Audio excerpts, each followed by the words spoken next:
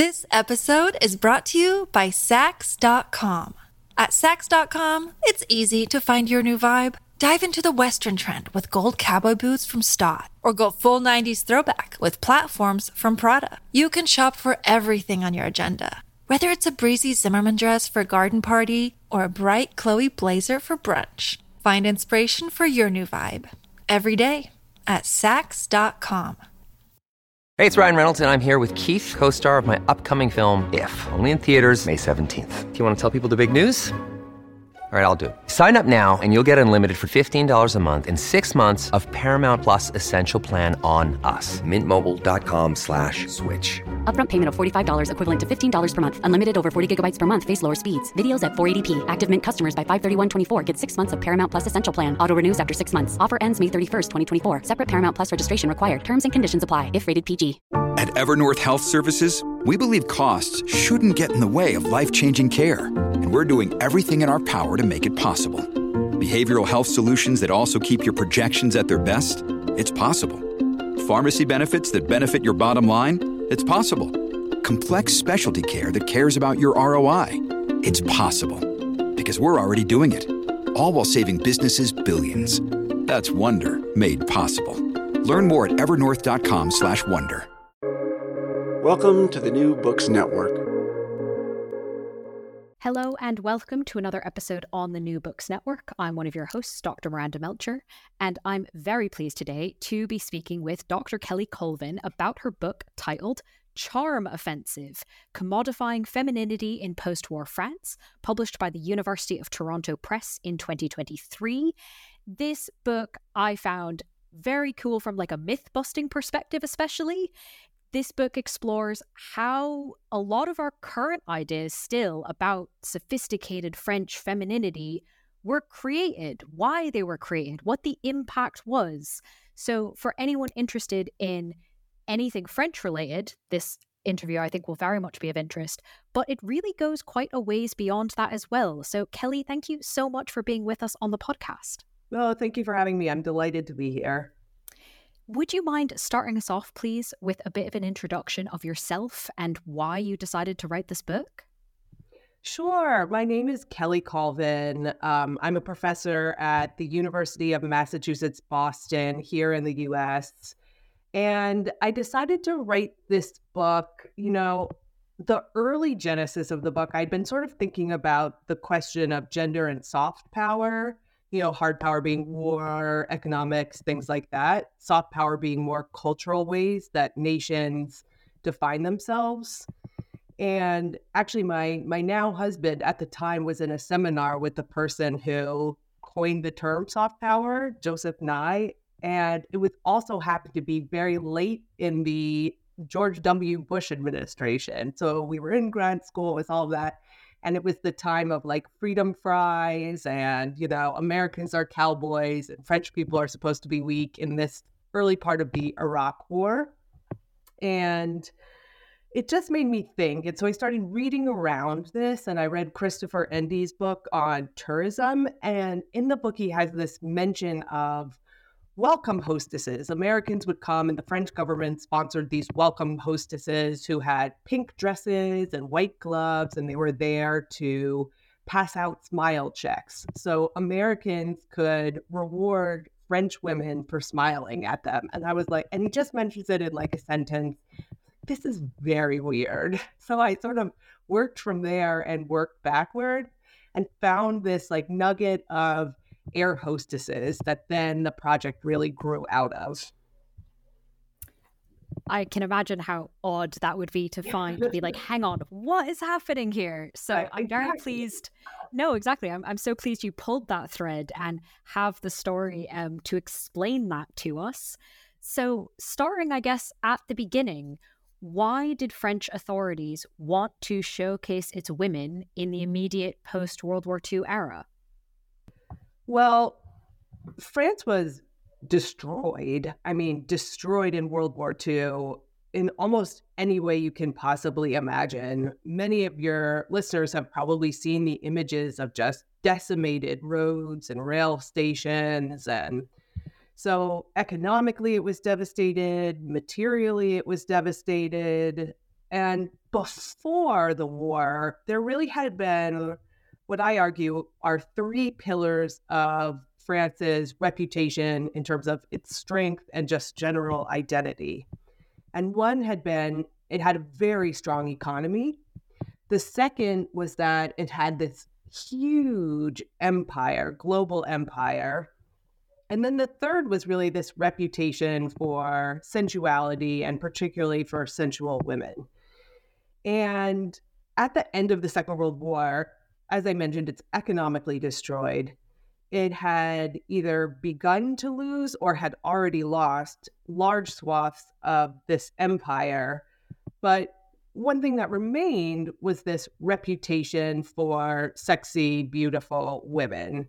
And so there's sort of, I think, this impulse to go all in on that in order to regain this some sense of global strength. It was fascinating to me reading that kind of looking towards French women was one of the methods that the government sought to do this, that I guess hadn't occurred to me as in the midst of this devastation, looking to that as an area. But clearly that was a focus. And as you've already mentioned, Air France, the hostesses on the airline, become very much the central part of this. So can you walk us through a little bit, kind of who were these hostesses? How did women become an Air France hostess? Like, take us inside these, in some ways, they sounded like very strange rooms.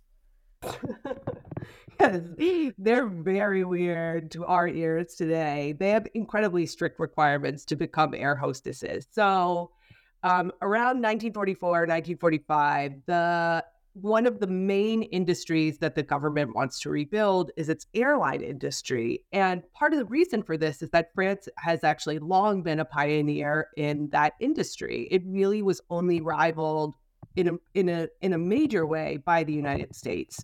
And so rebuilding that industry was something that Charles de Gaulle, when he was head of the provisional government, prioritized.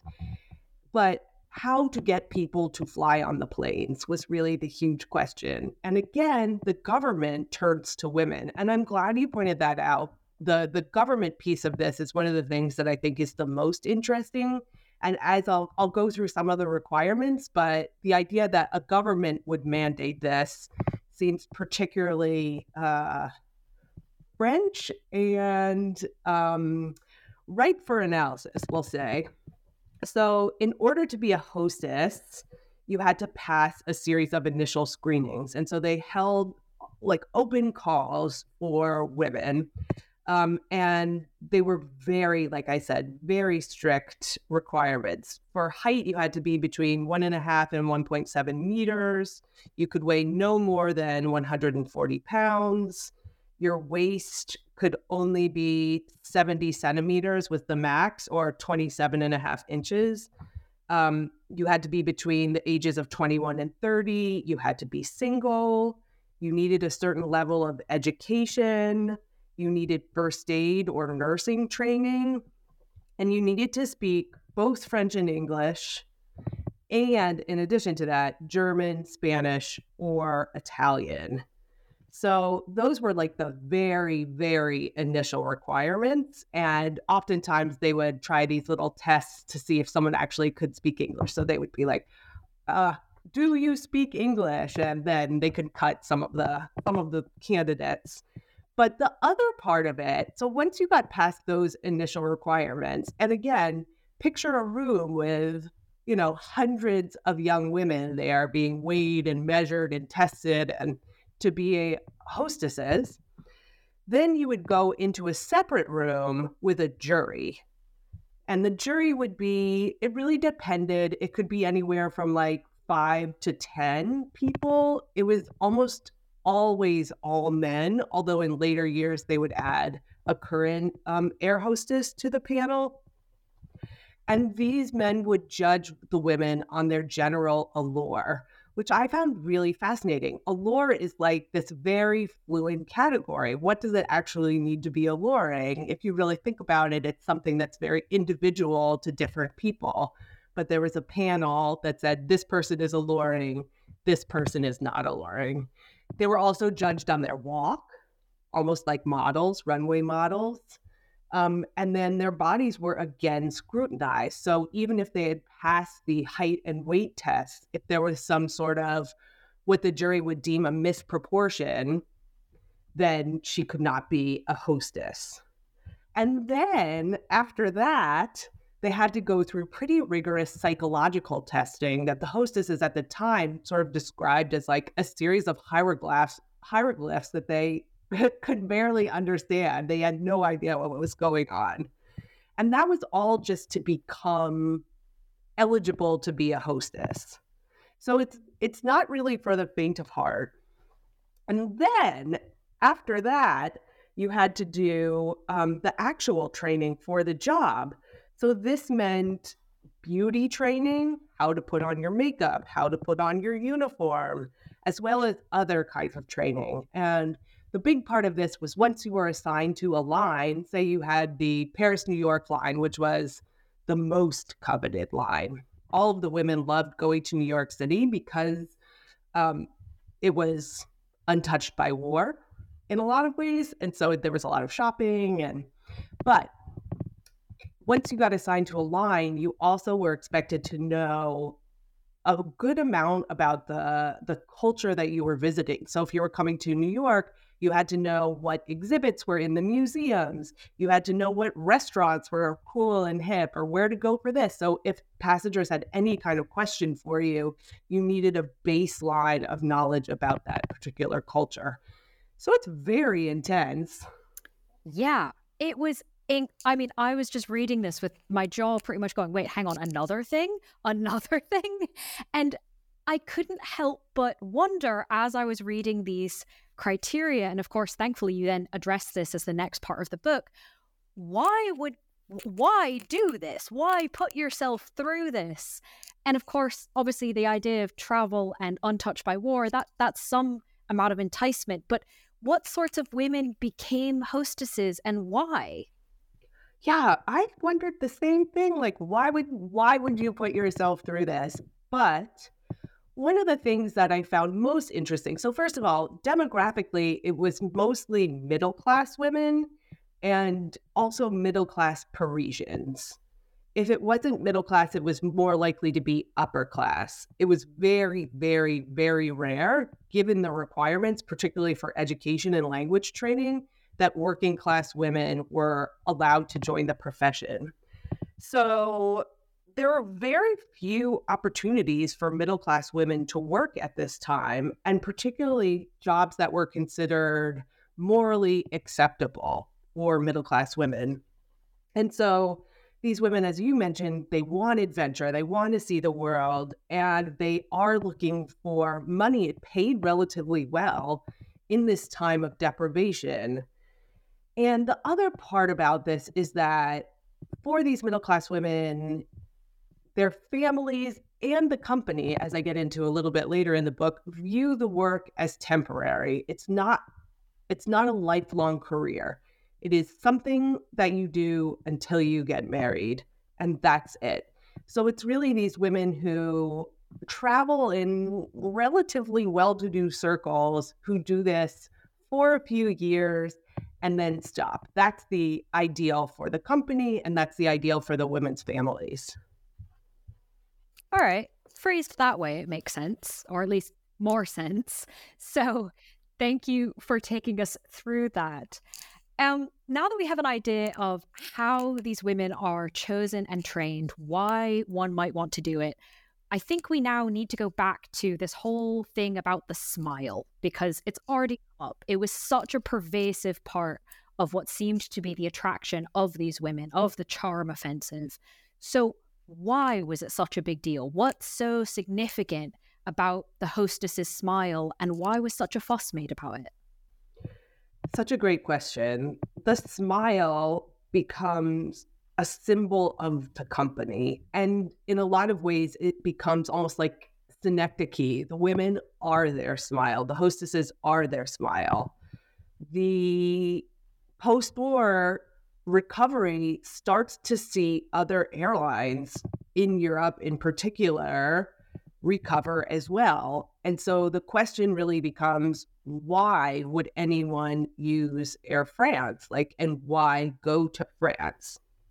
And what the Air France executives, who I should say at this point are actually ministers in the government, so it's very connected.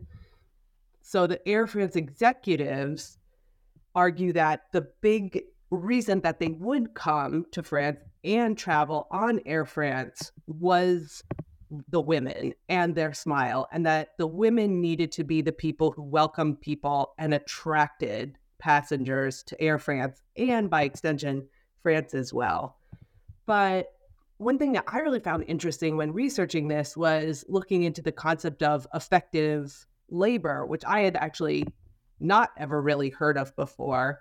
And the idea is that, we're humans in the world. We go out, we order coffee, we do our jobs, we do this, we do that. We all have a public persona that we have to adopt to exist in the world.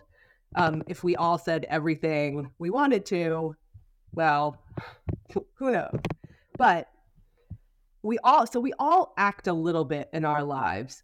But this is really another level, because this is a company and a government that is telling women that it is not acceptable to have any other, not just expression on their face, but a smile, but also it is that they should feel this internally as well. So it's controlling both the physical and the emotional lives of these women. And one of the things that I found interesting was the toll that it really took on the women. In some ways, it's not a fun job. Even then, when it was a little bit more glamorous to fly and there were fewer people on planes and better food and all of that, it still was very stressful and very difficult. And people had very high expectations of these women.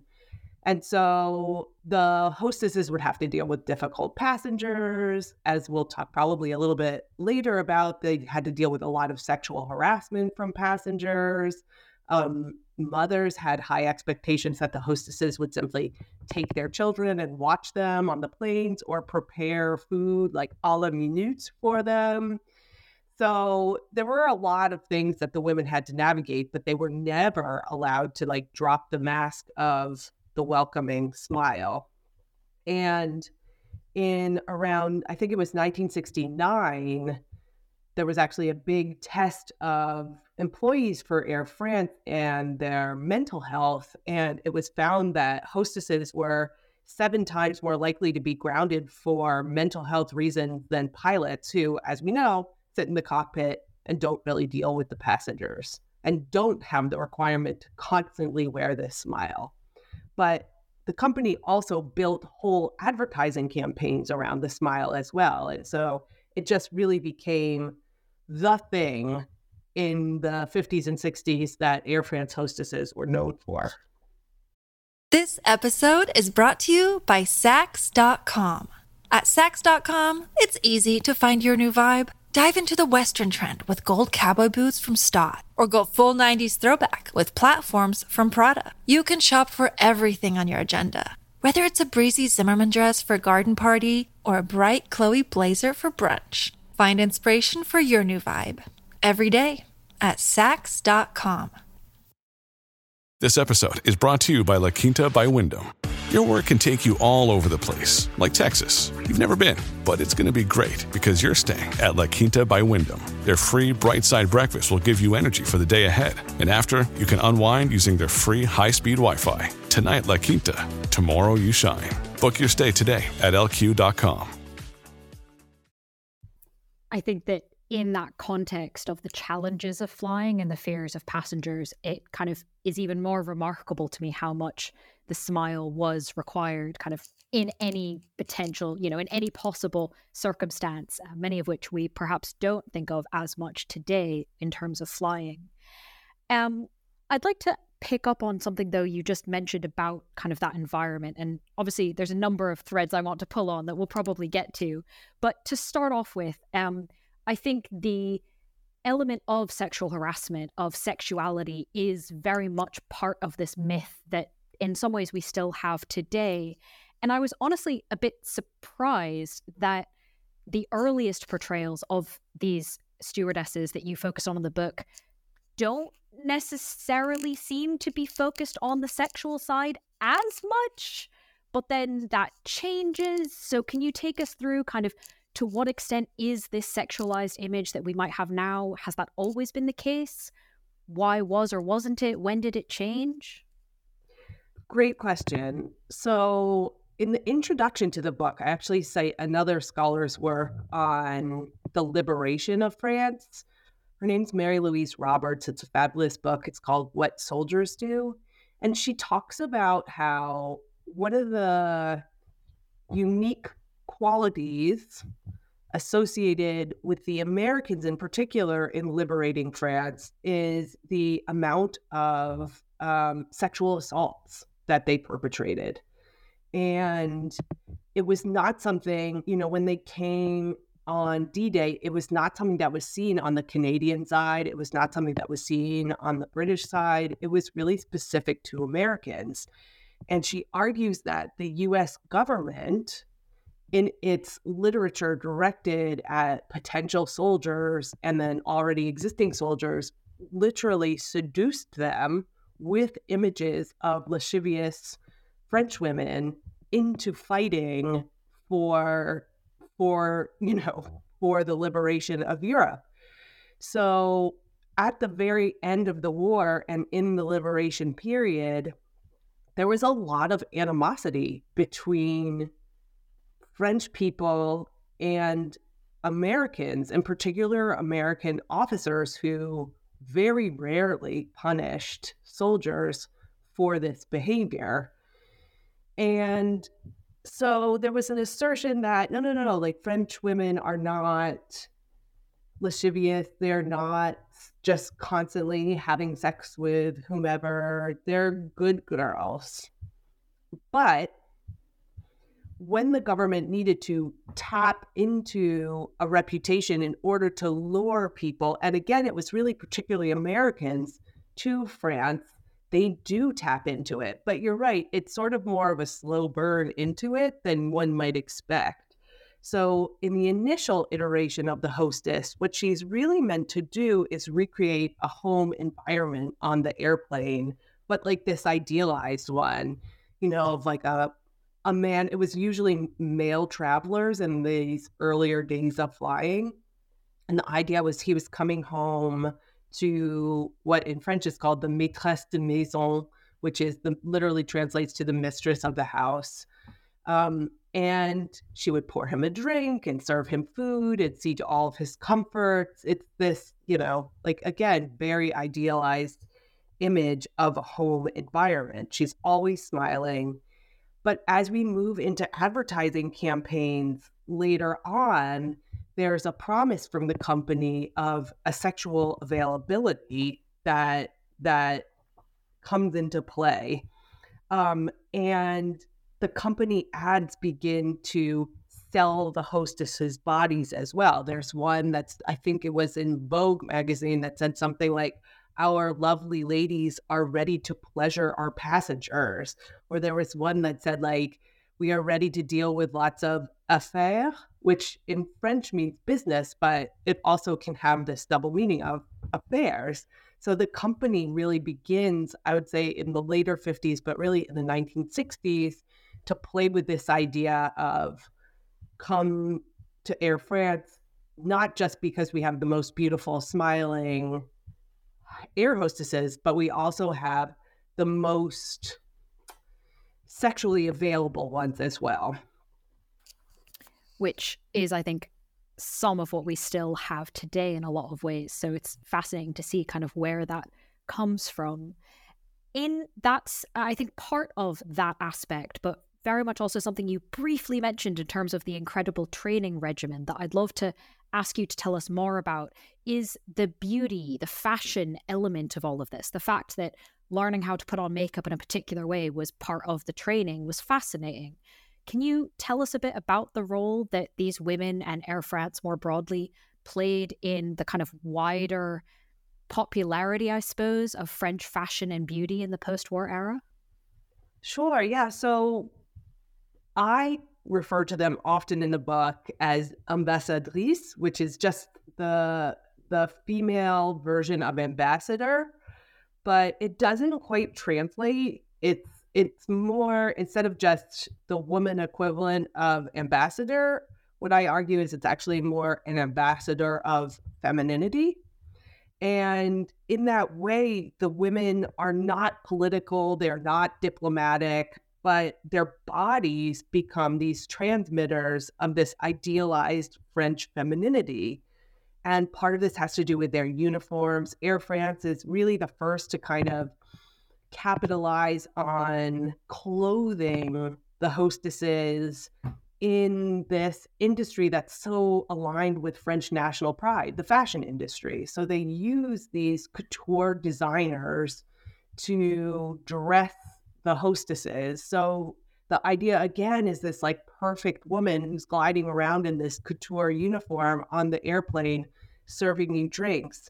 But it's not just the uniform. You know, the hairstyle was really important. They had company mandated hairstyles.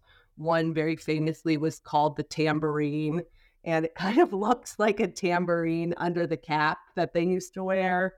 And their beauty routine was really specific as well. Like you could wear a certain kind of makeup. They went to a very famous makeup brand's headquarters in order to learn how to do French makeup. If they were going to be ambassadors for this ideal of femininity, then they needed to be wearing the correct things. Their bodies needed to be the correct shape. Their hair needed to be perfect, and their makeup needed to be perfect, because they weren't just themselves. You know, they were representatives of this nation that was counting on femininity to dig it out of this post-war hole. Which, I mean, just kind of all those things coming together is really interesting to think about. And I definitely had the mental image of kind of the troupe of stewardesses in their uniforms with the hair kind of marching through Paris to all go to the makeup headquarters and kind of what would have happened there. And speaking in some ways of kind of marching through places, I guess given what you've told us so far, it's not particularly surprising that this really caught a lot of attention, really made quite a large impact, so much so that it very quickly seems that it wasn't just Air France who had women who were doing these kinds of things. It very much spread beyond the airplane. Can you take us through a bit of how and why that happened? Sure. It's a huge success. As you might imagine, the program is an enormous success. And it's not just a success because the hostesses become renowned for their beauty and ability to kind of spread French greatness. It's a huge success because the airline benefits from it and the country benefits from it. So the government, I should go back and say Air France became, in terms of destination, the largest airline in the world during this immediate post-war era. The government orders the expansion of the industry. So it goes from these women on planes who are, serving the passengers, and then it expands out from there to the people who actually work the desks in the airport. So the public points of contact are all of these beautiful women. And then it expands even out from there. So you start to have hostesses, again, mandated by the government in train stations, in bus stations, in those visitor kiosks that you see in villages, in camping centers. I mean, really, like, cities had their own hostesses. You name it, a hostess was everywhere. And there's a really telling quote from a senator who talks about the success of the Air France air hostesses, who says, he says it would be great if every woman could be something like this. And I think about like the pressure that must have put on the women at the time, given what we know about the requirements to become an air hostess, the thinness, the linguistic capacity, the education, but really the general allure. What kind of pressure does that put on any given woman at any time to do that? But it expands. The funny thing is, it expands even further from there. So one of the things I talk about in the book is how huge global events, any huge global event, would have hostesses at it.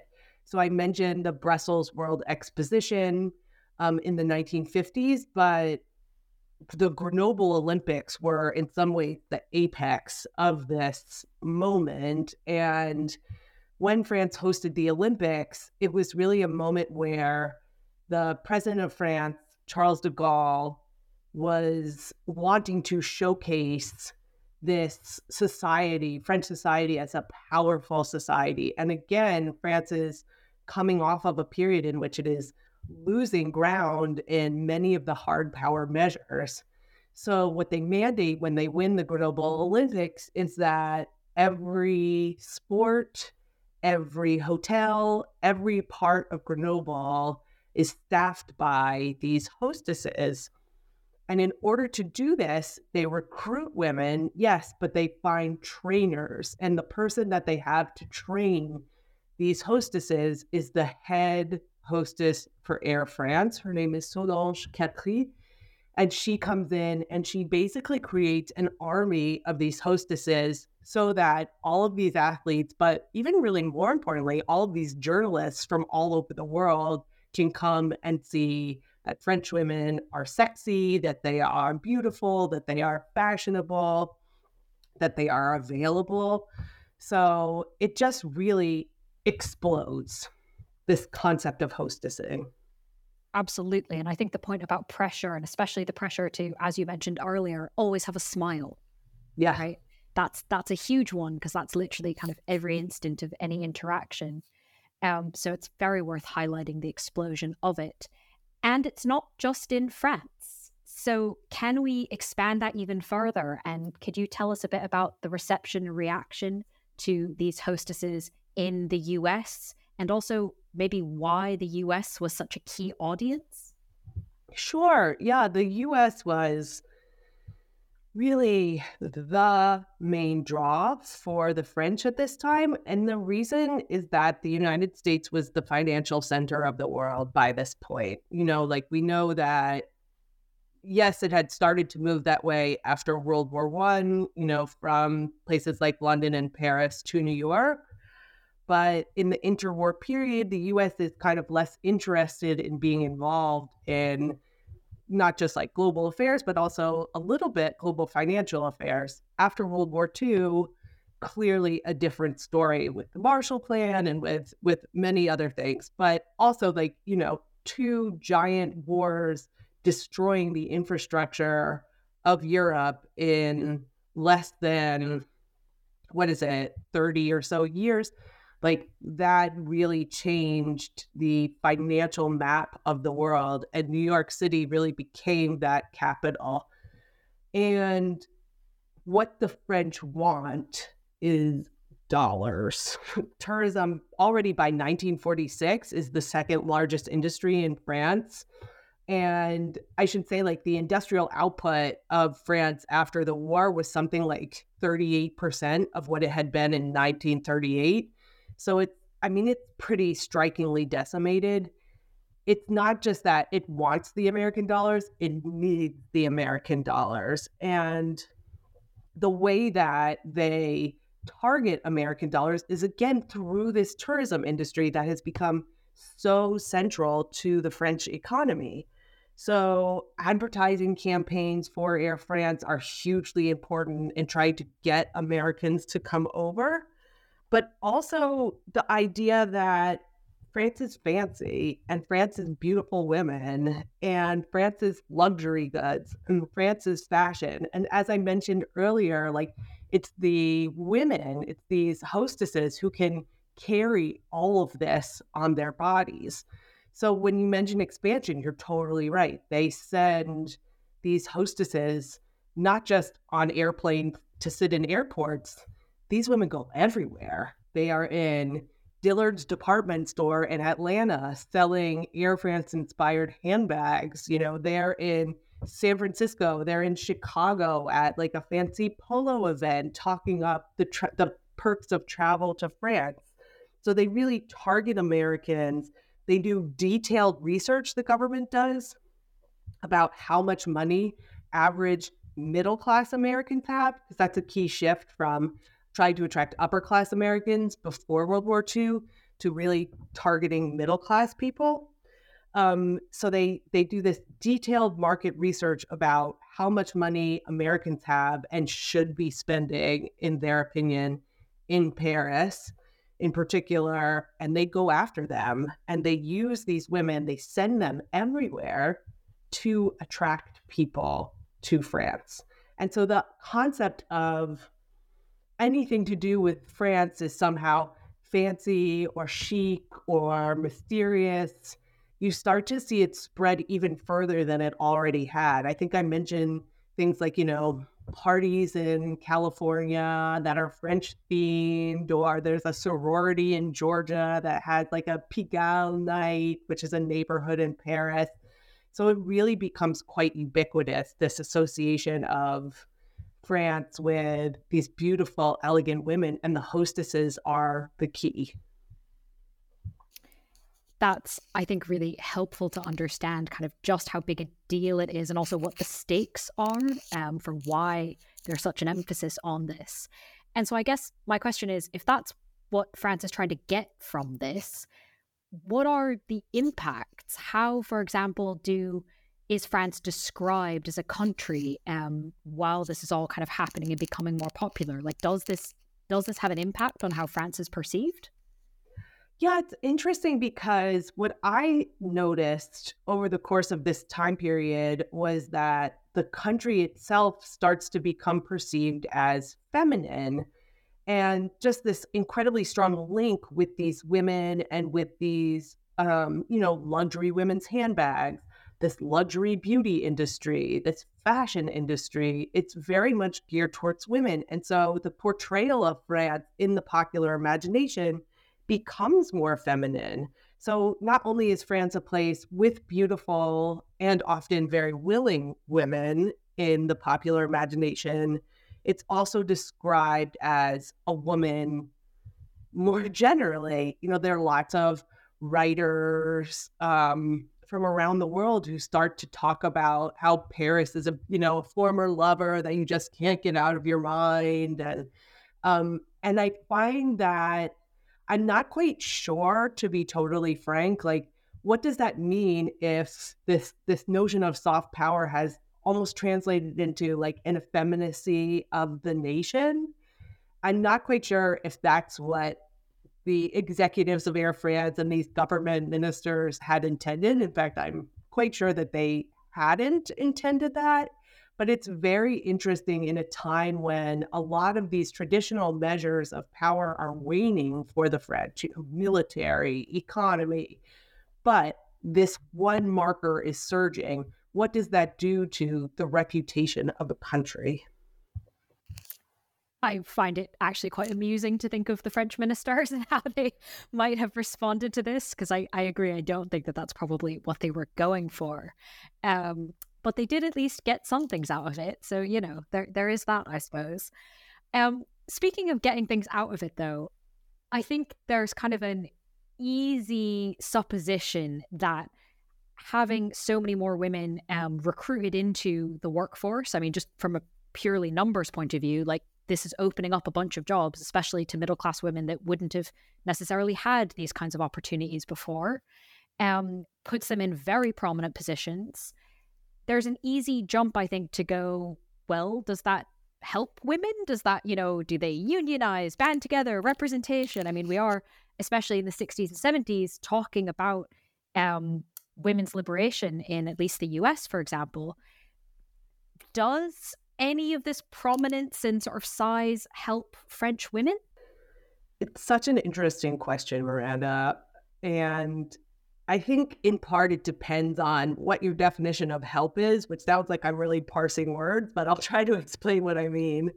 What I find it to be is really that this power that women get as these ambassadors of femininity is a form of aesthetic power. It's not really political power. It's not really, diplomatic power that a traditional ambassador would have. It doesn't really translate into those milieus. Like, you don't see these hostesses necessarily, all of a sudden jumping from being a hostess to being a political minister. It's not something that happens.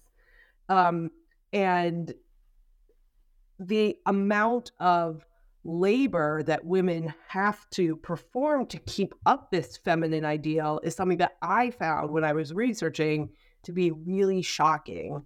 When you consider the fact that women were paid significantly less than their male counterparts to begin with, and this, like you're saying, this is the 60s and 70s, it's far worse than even today, then you realize like they don't have these women, and they have to be single.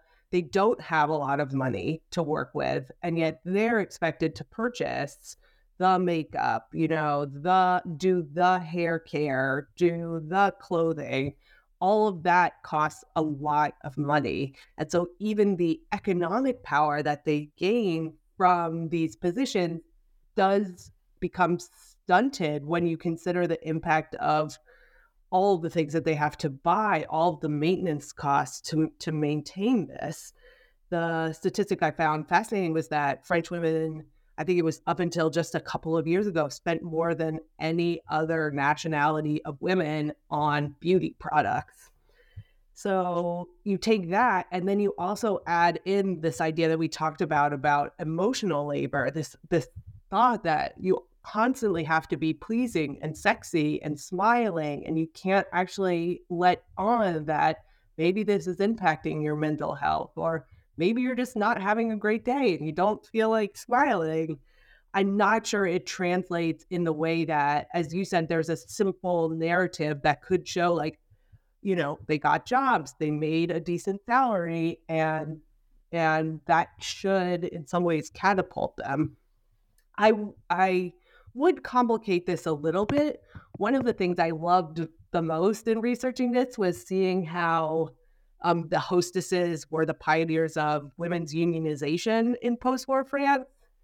And what it made me think was, like the government, the company, they could try to control a lot of factors here. And they did, right? Like the height, the weight, the language, the this, the that.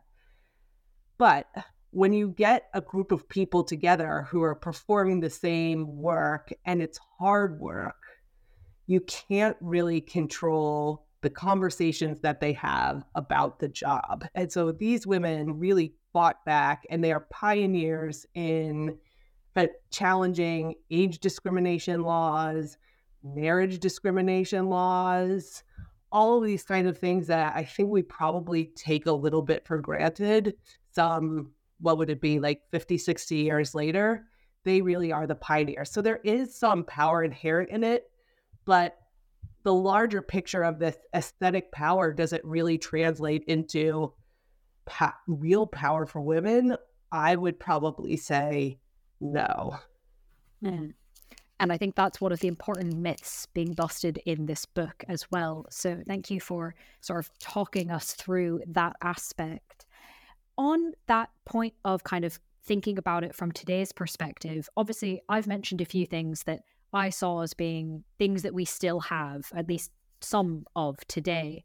But given that you're obviously much more expert on this than I am, do you see any of these messages or any of these legacies with us now from these efforts? Sadly, I see them everywhere. And unfortunately for you, now that you've read this, you will probably start to see it everywhere as well, where this, like, everything has some sort of tie-in to this idea of like French ideal femininity and the pressure that it puts on women to try to live up to. So in the conclusion, I really talk about how there's become this like cottage industry. I don't even know if you could call it, maybe it's called like a chateau industry. It's so big of not just creating this ideal femininity, but continuing to sell it and sell it hard. I don't know if you're familiar with like the self-help books that come out about French women all the time, but one of the most famous here was French Women Don't Get Fat. And it's sort of like how French women are able to eat what they want and never gain weight. There are books about parenting, how French babies and children are better behaved than other people's children. There are books about marriage, about how French women are doing this better. If you're on Instagram or any kind of social media, there's a lot on French girl chic. And what I really wanted to say, in some way, it's like, this is not natural. This is not biological. This is not innate. This is the creation of a company and really a government that is in crisis, that taps this population, that taps this idea of superiority and foists it upon the world. In so doing, it foists it upon French women on one side of the equation, that they have all of this pressure to live up to it. There's a lot on, I've actually been working on something about fat phobia in France and how intense it is and how it has really nationalistic tones. I was going to say undertones, but it's really just tones to it. But it also puts a lot of pressure on women who are not French, who are supposed to live up to this ideal that they just can never access because it's supposed to be so innate and almost like biological in origin. So I see it everywhere, and I find it to be really harmful. And I think taking something like this back to its creation and seeing like, what are the actual building blocks and why do people do this? Why do people create this ideal? And also who benefits from it? And probably more importantly is your question of who does not benefit from it. I find that to be really both fascinating and in some ways for me, like helpful of, oh, this is not real. None of this is really real. Like none of this is innate. No, that's I think goes back to what I was sort of hinting at right at the beginning of this book is about French studies and French history, but is also a lot broader than that. And in fact, in preparing for this interview, a friend of mine asked me kind of, oh, that book sounds interesting. What's it about? And in fact, the answer you just gave is sort of what I said is the main takeaway. It's about excavating where this idea comes from and revealing that it's much newer and much more manufactured than we think. And maybe that helps us challenge it a little bit. So thank you for kind of explaining that properly in a way that I couldn't. I do have one final question for you, though, despite kind of all the useful things you've already told us. I do have one more to ask. The book is obviously out. It's done. It's off your desk. Is there anything you might be working on now or next, whether or not it's a book, whether or not it's about Air France stewardesses, that you'd like to highlight for our audience? Well, happily for the hostesses, I am setting them aside for now. And like I mentioned, I'm actually I have two new projects that I'm working on. One is a little bit farther along, and that's about food and identity in very late 20th century France. And it's meant to kind of be like a shadow history of that time. And the idea behind it is that you see lots of women, as you mentioned before, this is a time in the 60s, 70s, although this book is sort of more 70s, 80s, when women are making lots of headway, particularly in the world of work, but also there's a pretty vociferous feminist movement. And food becomes a language that is used to debate that quote unquote progress. So the book talks a little bit about like, can women be great chefs? And there's a just really unbelievable misogyny associated with that. Like, I like women in my bed, not in my restaurant kitchen kind of comments. But there's also the question of women working more, and the way that that gets talked about in the popular press is that they're no longer staying home. They're no longer making this, traditional food that takes hours to make. The meals are shorter and the children are suffering. But it's also a bit about immigration and the question of non-white women coming into France and how people talk about that as often, oh, their food is unhealthy. They eat too many carbs.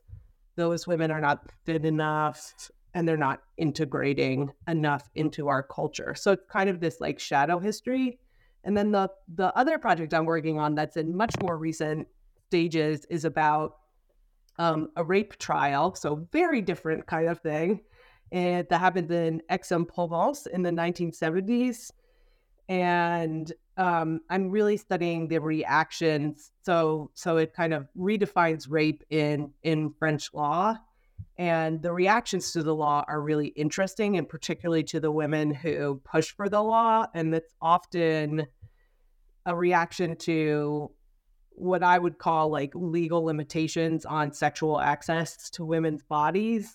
The labels that they put on women who are very pro this law tend to be that they're lesbians, that they're fat, or one thing that's particularly interesting is that they're too close to American feminists, because Americans, and to a certain extent English feminists and British feminists, are supposed to be too puritanical, like not understanding of this French culture of seduction. And the thing that inspired that was the Me Too movement in France, where there's a sub-movement of it that says like women have the right to be bothered, which is essentially like the right to be, harassed, I guess we would call it. So those are my two projects that I'm working on now, and we'll see. Hopefully something will come of it very soon. Hopefully there'll be books and we can have you back to tell us all about them. So best of luck with those projects. But while you're working on them, of course, listeners can read the book we've been discussing, titled Charm Offensive, Commodifying Femininity in Postwar France, published by the University of Toronto Press in 2023. Kelly, thank you so much for being with us on the podcast. Thank you so much, Miranda. It was such a pleasure to speak to you today.